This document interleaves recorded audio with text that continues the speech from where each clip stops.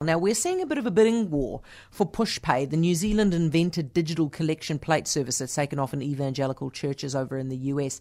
The shares shot up 17 cents, that's 13.7% after a trading halt was lifted this afternoon. And Patrick Smellie from Business Desk has been watching this evening. Patrick? Hi, Heather. Okay, now who do we know who are circling here?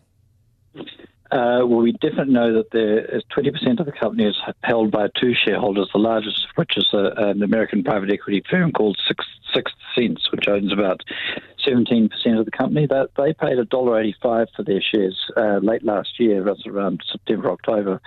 The shares got sunk as low as $1.16 in February.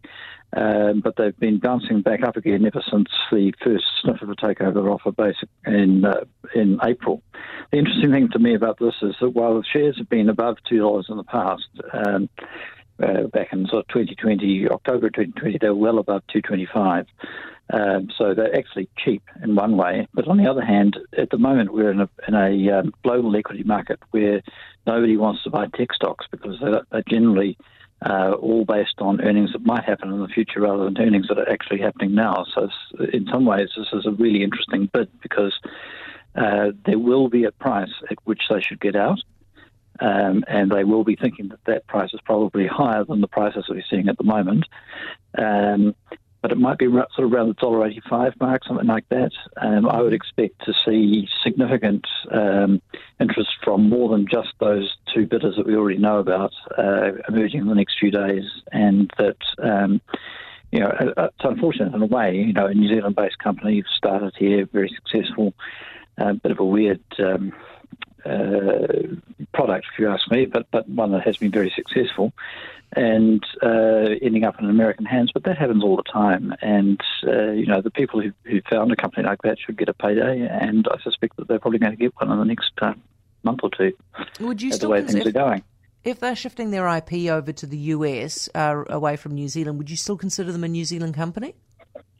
I would consider them a New Zealand founded company. One of the things that might matter is where does the work get done? The great thing about New Zealand, if you can get it right, is that there are lots of clever people here doing clever work who are cheaper than Americans. And, I think of a company like Timely, which American private investors paid $100 million for, has a big office in Wellington and offices making sales around the world. But most of the development work, almost all the development work, is done here in New Zealand.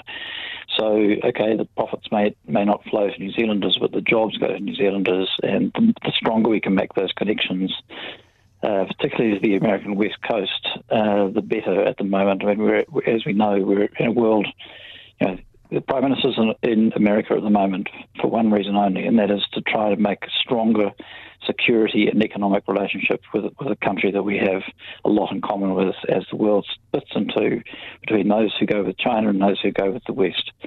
So this is the way of things in the next little while, and the more we can get, my view is, the more we can get ourselves hitched into the American economy, because that's where our values set is more at home. I mean, might not like everything about America, but at least you can speak your mind and not get put in prison for having an opinion.